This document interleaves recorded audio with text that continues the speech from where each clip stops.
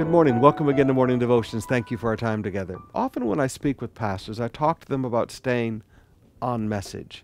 And this is one of those little devotional thoughts about staying on message. Hebrews chapter 5, verse 8 and 9. Although he was a son, he learned obedience through what he suffered.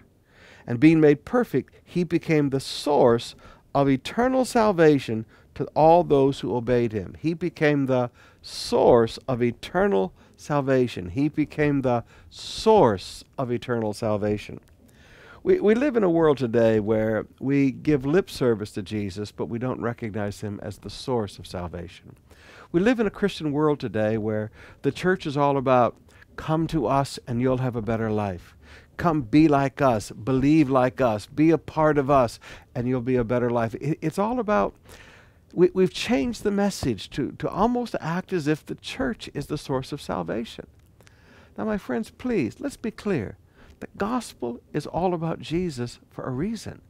He is the source of eternal salvation. So let's stay on message, okay? Let's keep the church out of the gospel. People get saved and then they come to church. But let's stay focused. Jesus is the source of eternal salvation.